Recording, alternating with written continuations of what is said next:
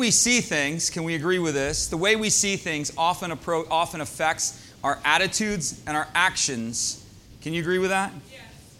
If you see a person, if your perspective about a person is wrong, not just as your perception of them wrong, but your attitudes and your actions towards them are oftentimes affected by that, right?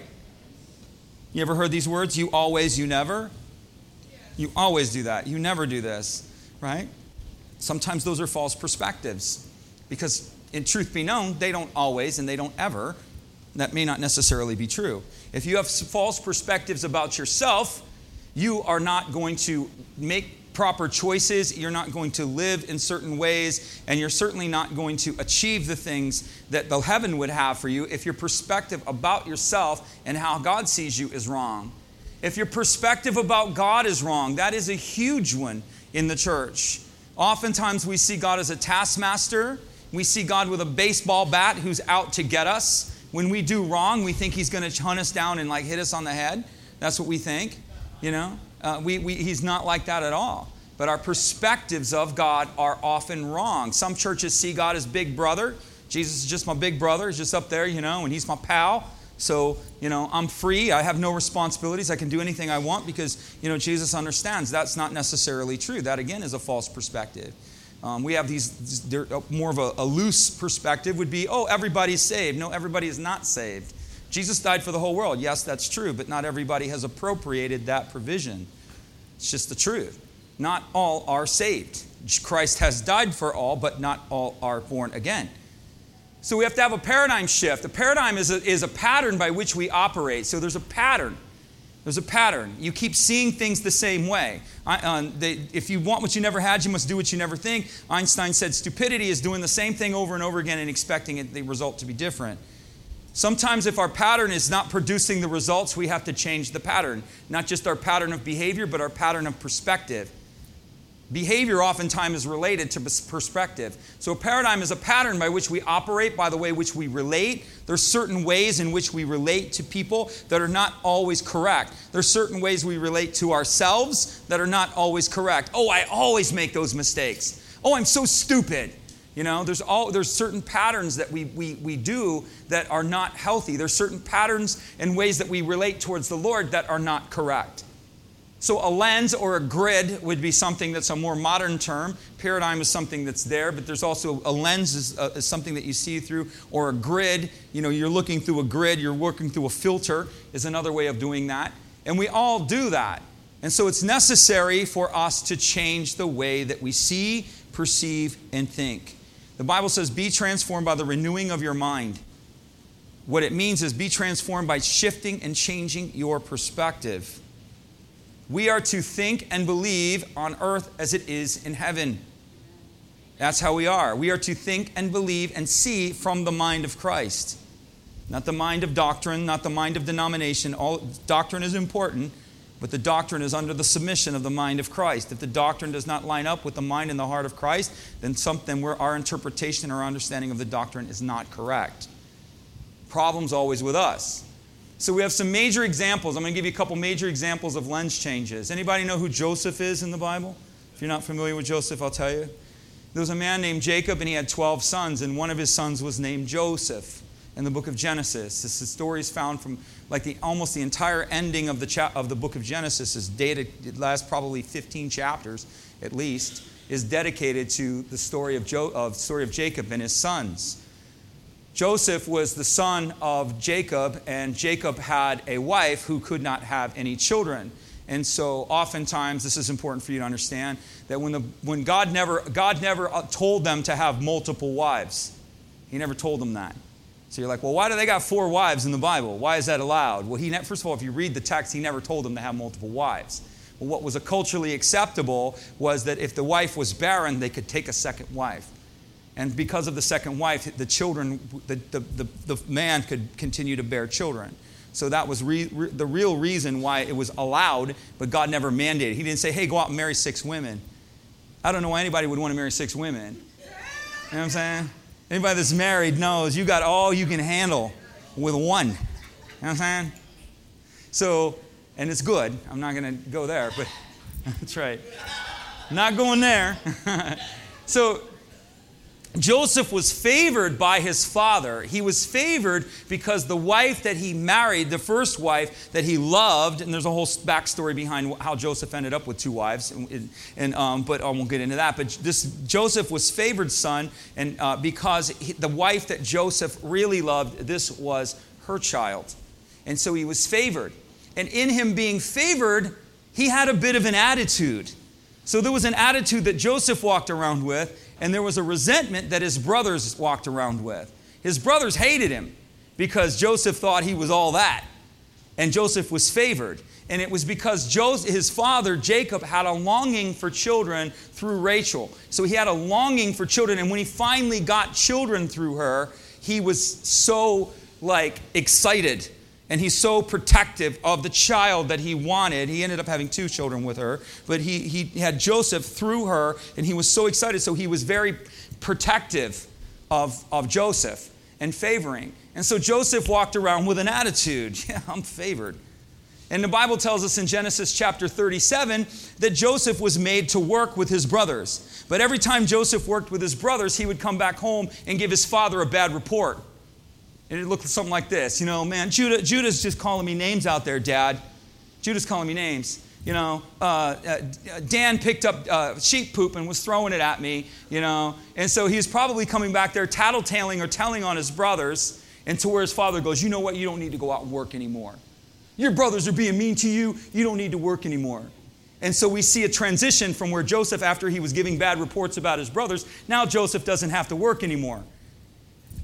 Judah's being mean to you. You can stay home. And so they put a coat of many colors on him. And Joseph was like, yeah, I don't have to work anymore, yo. I get to stay home. And they would all have to go out into the fields. And so one day Joseph was sent out by his father to go and find his brothers. And when he went out to find his brothers weren't where they were supposed to be. They were in a city, a merchant city called Dothan.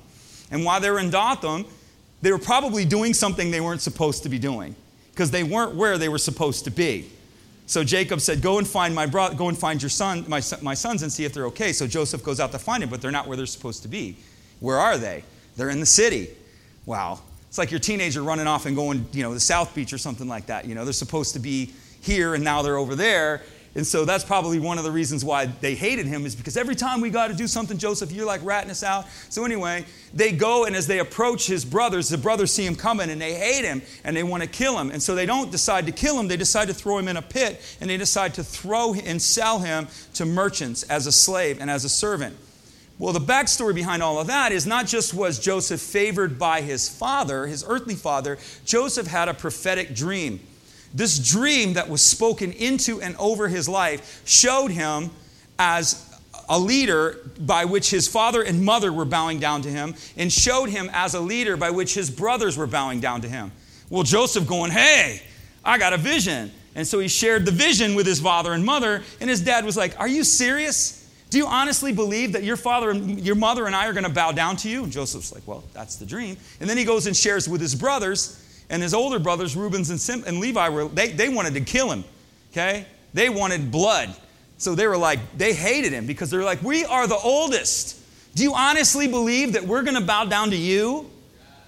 But Joseph shared the prophetic vision that was over his life nonetheless. The problem, the disconnect, ready?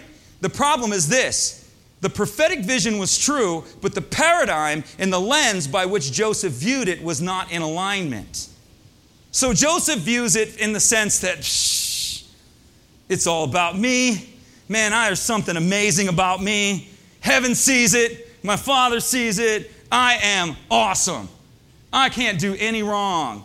And so lo and behold, Joseph gets thrown and he gets sold and he's taken down to Egypt. And long story short, he ends up in prison multiple times, right? For things he didn't do, for words he didn't say, for actions he didn't take. Falsely accused, falsely condemned, all of these things happen. What ends up happening is Joseph, in the process of this journey, Joseph is forced to become a servant in a house that he didn't want to serve. He served Potiphar, and he didn't want to serve Potiphar. He served him only out of a convenience. His eyes were always over his shoulder looking to go back home. Well, Potiphar's wife, if you know the story, betrays him. You guys know what I'm talking about? She betrayed him. He wanted to lie with me, Joseph. Lie with me. My husband's long at work. Lie with me.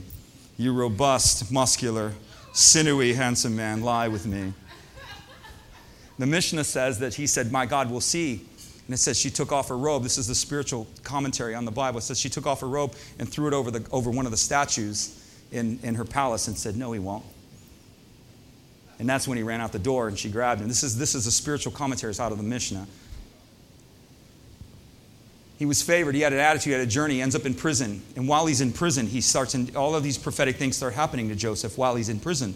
And God leaves him there. And leaves him there. And leaves him there. And Joseph can't understand why. And there's an obscure verse. If you come to this church, you hear me teach it all the time because it is the revelation of the whole life of Joseph.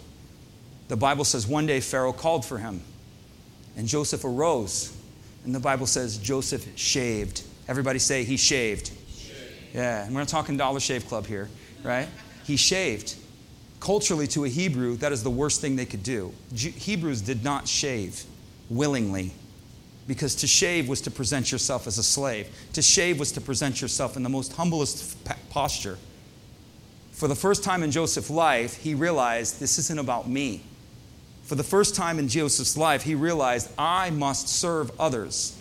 The mandate, the prophetic lens, the goal of God over my life is not about my glory. It's not about my esteem. It's not about me signing glossies and selling books, and it's not about that. The mandate that's on my life is to serve greater causes than myself. Joseph shaved. Very important. Next slide. And so what happens is, Joseph shaved, his lens changes. He realizes that this is not about him. And here's what happened. In order to fulfill his destiny, his prophetic destiny to lead, he had to understand that that must be accompanied with the perspective of servitude. This is a tremendous lens that has to shift within the church. We have lost the understanding of what it means to be a servant.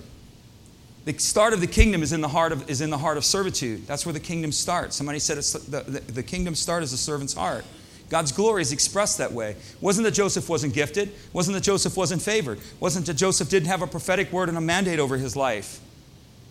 We got to get the church to actually accept prophetic mandates. That's number one.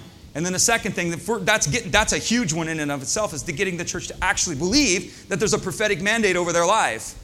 And if you can get them there, then it's to understand that this prophetic mandate that's over you is not about you.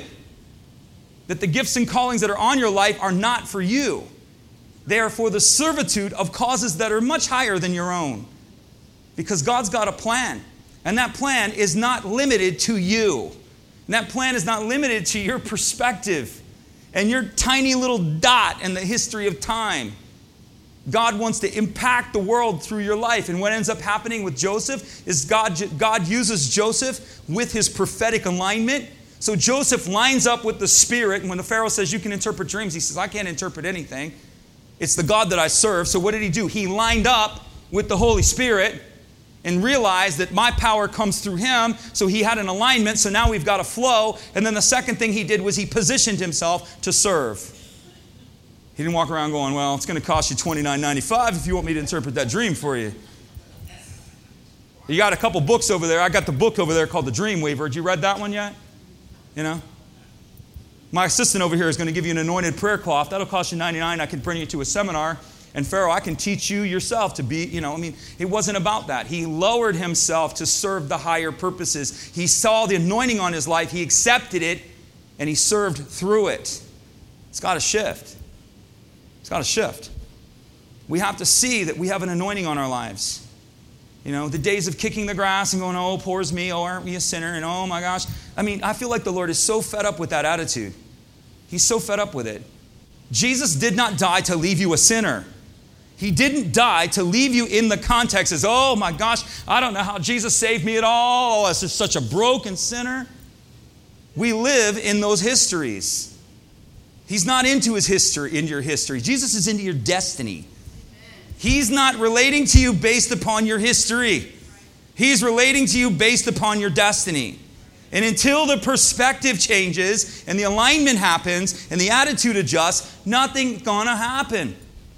These are tremendous keys to the power of God. I'm telling you. These are keys to the power of God activating in your life. In order to fulfill his destiny to lead, he had to understand it. He had to align with it. And then he had to understand that the mandate attached to that was to serve others and not use it for his own gain exclusively. It's not that there's no gain in your mandate. There is gain in your mandate. But the gain is not exclusively for you. You understand that? He'll leave the anointing with you, and he'll go and find another, and he'll give the same anointing to another who will use it for his purposes. And he will change and shift 1,000 times until he finds someone in a generation who is willing to do it the way that he wants. And anything that was achieved through the one that used it for his own gain is going to be dwarfed by the one who will use it for the higher purposes. I'm telling you. He used his leadership to serve. And you know what? Then he could see. This whole passage comes out when his brothers come and see him. And his brothers come and see him, and they're actually bowing down before him. And they don't recognize him. And Joseph is freaking. He's like, what? This is the vision that I've had. And then when he starts relating and reconciling with his brothers, he's like, now I see. This is how the Lord wanted it done. And I didn't get it. And so I had to go through tragedy and conflict and difficulty in order for me to be forged to carry the thing that God has called me to carry. Could it be?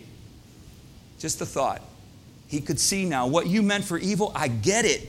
God meant for good. What I meant, he should have said, what I meant for arrogance, see, he hadn't quite reached this point yet. What I meant for arrogance, God meant for servitude. That was really the answer that he should have given.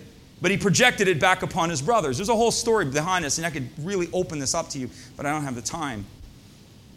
In chapter 15, you have the story of the prodigal son. Familiar story. Here's another major lens change. This is important. If you want to read it, it's in Luke chapter 15. You can read it. Some of you are familiar with it. Man had 2 sons, had an older son, had a younger son. Younger son's doing the field work during the day. He sees his dad's Cadillac. He sees all the things that his father has, the inheritances that are rightfully his. He goes to his father. He says, I want my inheritance. Father didn't deny him his inheritance. He says, it's yours. But he said the younger son took the inheritance and began to spend it prodigally, which is wastefully. That's what the word prodigal means, to wander and to waste. Oh, how many Christians take their inheritance and wander and waste it? They have no idea what they actually have. And wandering and wasting what someone worked hard to give. The boy didn't have to work hard for that. The father made it happen. And he took his inheritance, he wandered and wasted. And he said, and finally he found himself at the end of himself after making poor choices. And it says, he came to himself. That's a lens change, right? His perspective shifted. And he said, wait a second. I don't have to live like this. My father's wealthy.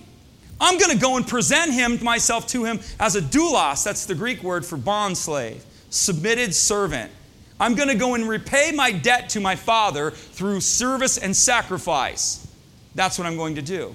And so he returns to his father's house. He presents himself as a doulos. Father, I have sinned before heaven and before you. The father stands there and allows the repentance. This is important too. The father allowed the repentance.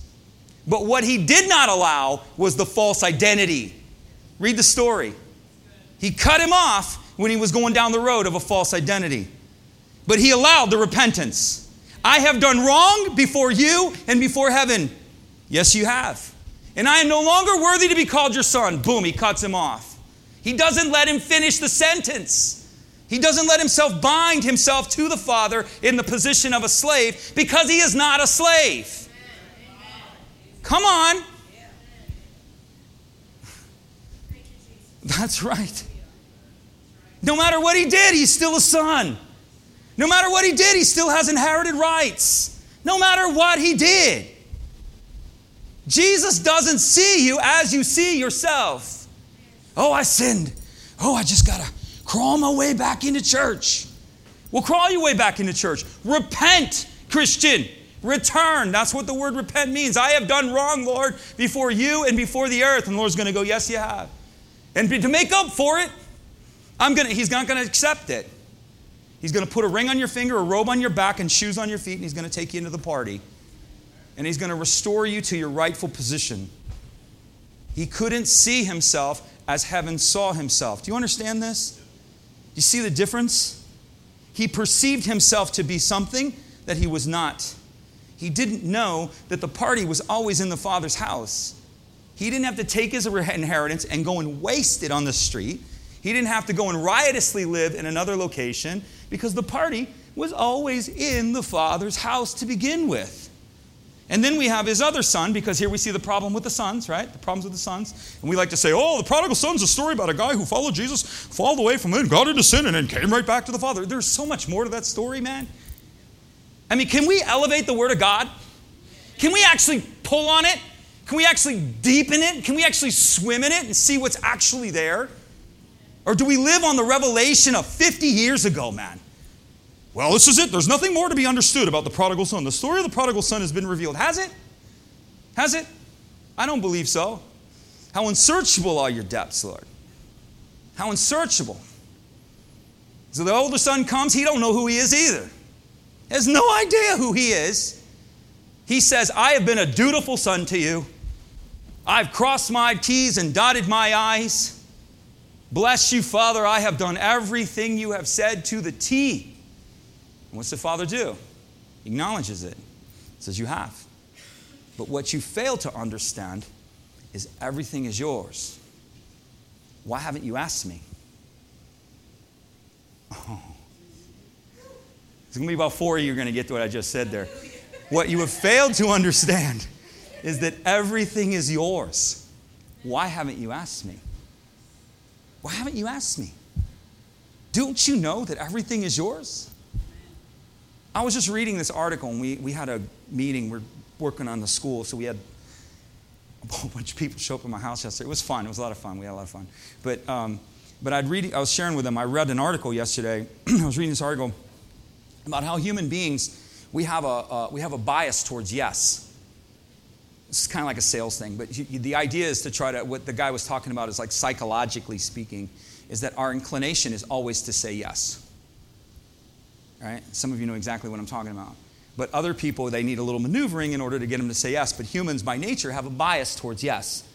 You just got to find out how to trigger it. So I started thinking about that. And I'm like, well, if we have that bias towards yes, that means that we were created with a bias towards yes.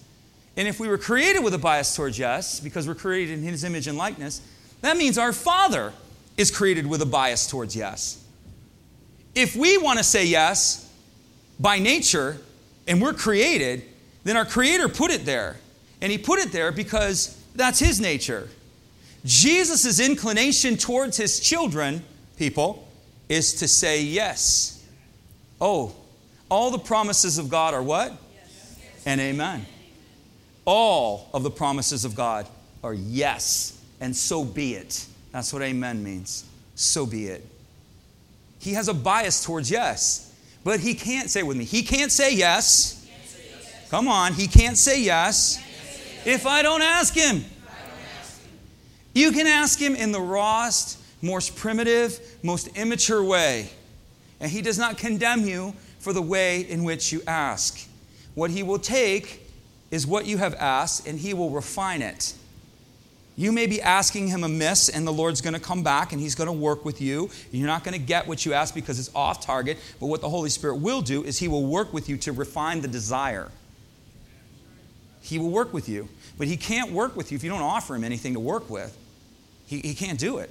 So if you're not giving him anything, you've got to give him something, and God will work with what it is that you're offering him. He will refine the desire. So you can ask him, and you can go, well, I don't feel like I'm mature enough to ask God for anything. I don't feel like I'm sophisticated. Or when I ask him, I feel like I'm not really asking the right way.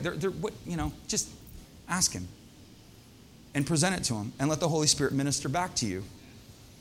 You got to give room for the Holy Spirit to speak into the things in your life. You have to present it and let the Holy Spirit speak into it. And so let the Holy Spirit speak into the things of your life and things will change. Next slide. So this guy sees his life and his purposes falsely. He says, give me what is mine. The Bible says he came to himself. He presents himself. The Father never recognized him as that. He never saw him as the Son saw himself. He never saw him that way. We see ourselves as sinners. You think Jesus sees you as a sinner if you're in Christ? Do you honestly think that he looks at you and goes, "Sinner, welcome to the table"? He never sees you that way. He never leaves you that way. There's perspectives within the church that go, here's the cross, they go past, present. And that's the perspective or the theological position of the majority of the churches in America. Reformed doctrine rules our culture. And the perspective of a Reformed doctrine teaching church is past, present. So your present is always reflected back through your past. You're a sinner. Oh, we're sinners. We're sinners. I'm saved now, present, but man, I'm a sinner. I've always been a sinner. God, oh my gosh, man. Miracle that Jesus saved me at all. We're sinners because their perspective of God, their perspective of their faith, and their perspective of the Scripture is always past, present. Say it with me. I'm going to set some people free here this morning. That is not heaven's perspective. It is not.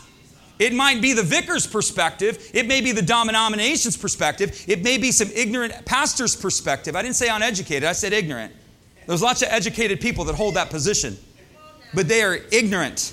They don't know what it is that they are talking about. The Holy Spirit, here's where we want power. I'm going to show you where the power resides. The power does not reside. That's why these churches are dead as doornails. They have, I forget my word. I use the word. I can't remember my word. But what they don't have is they don't have fullness. They don't have fullness. They have limitation.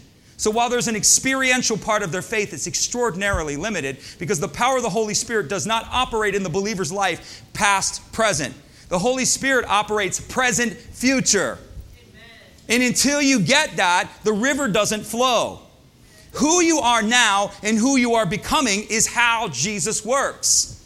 He does not partner with your past. He doesn't. What's sin? He doesn't see it. You say, well, wait a minute. Next slide. How is he working in my life? You know, what God is dealing with you on, right? Here we go. The active work of the Holy Spirit is to validate your identity and call you into destiny. That's what he's doing. He's doing nothing but that. He's not going, well, Kevin, you've just been a sinner for 20 years. What the Holy Spirit may do, he may point out some areas in your life that are not in line with your identity. That's called conviction. And his conviction over you is not to point out to you that you're a sinner and you just can't keep it together. His idea is, this is not who you are. Why do you carry that attitude? Why do you do those things? This is not who you are. That area of your life, you don't have revelation of your identity. That area of your life, you do not have a full revelation of who you are. Identity will solve so many of the problems within the believer. We see ourselves. I was telling Sherry, I was around a guy, and he said, all he ever said was, I'm an addict, I'm an addict, I'm an addict, I'm an addict, I'm an addict. And I'm not talking about saying it as a mantra. This guy really believed that's what he was. So what do you think he did? You think he did drugs? All the time. Because he never could bring himself to see himself as a son. This is how we do addiction counseling. Well, we just got to bring you in here. And man, you just got to hold on until Jesus comes. Just sink your teeth. Just hold on until Jesus comes. Man, it's a little bit more than holding on until Jesus comes. I'm all for holding on until Jesus comes. But I'm a little bit more about understand yourself as a son. Is that your nature? Then why are you doing that? I don't know. Well, maybe there's some resolved issues you got to deal with. There's lots of reasons. There's things that maybe need to happen. But the point is the shifting of the perspective. Because nothing's going to happen until the perspective changes. Nothing. Nothing. You see yourself that way, you're always going to be that way. Well, I'm just a lowly sinner. I was a worm. No longer a man. God help me. That's not how heaven's working. Holy Spirit is activating your identity and calling you into destiny. And if you don't believe it, you just try it. Amen. You just try it. You start seeing yourself as a son and start taking your rightful place, and you know what's going to come over you? Power. Power.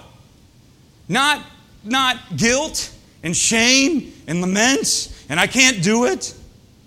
There's no condemnation to those who are in Christ Jesus. He'll accept the repentance, and sometimes we need to give it back to him. Lord, I screwed up. I did this. Yeah, give me that. Okay. So thank you, Kevin, for giving me that and acknowledging that. Therefore, now I want to give you something back to you. That is not who you are. Let me tell you who you are. Amen. Repentance means to return. We return, and then Jesus gives us who we really are. Repentance also comes from the idea of penthouse. It means go up high and see it differently. Amen. Repentance means to return and to rise up and see it differently. It's where we get the word penthouse from that word. Penthouse is the highest place in the building, right? You get a whole different perspective when you go to the penthouse, right? It's one thing to see the condo on the 5th floor. It's another thing to go up to the 35th floor and look out the window of that condo. You're like, wow. You got a panoramic view. See it differently.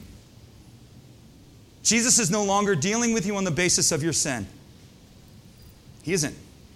He's dealing with you on the basis of righteousness. He's not calling you in the condemnation of your sin. He's calling you into righteousness. This is what you're doing. This is what you need to be doing. The emphasis is on where you need to go. The emphasis isn't on what you've done. You understand the difference?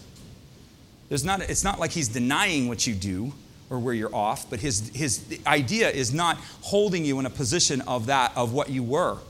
He's calling you into an identity and into forward.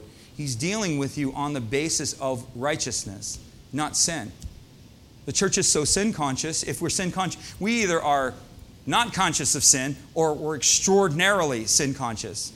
Sin has its place.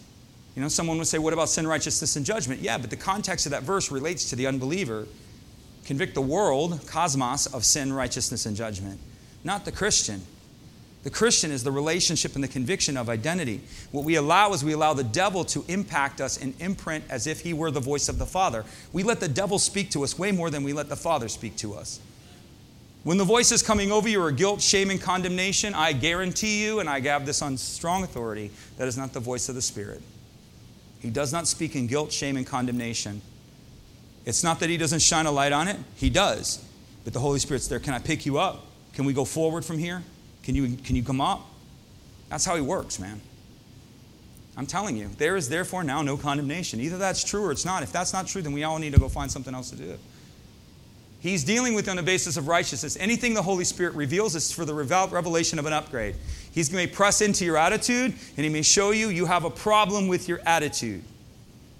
That attitude is a deficiency in the nature of your understanding. That is not who you are. It's not who you are. He asked the father asked the older son, he said, why are you angry?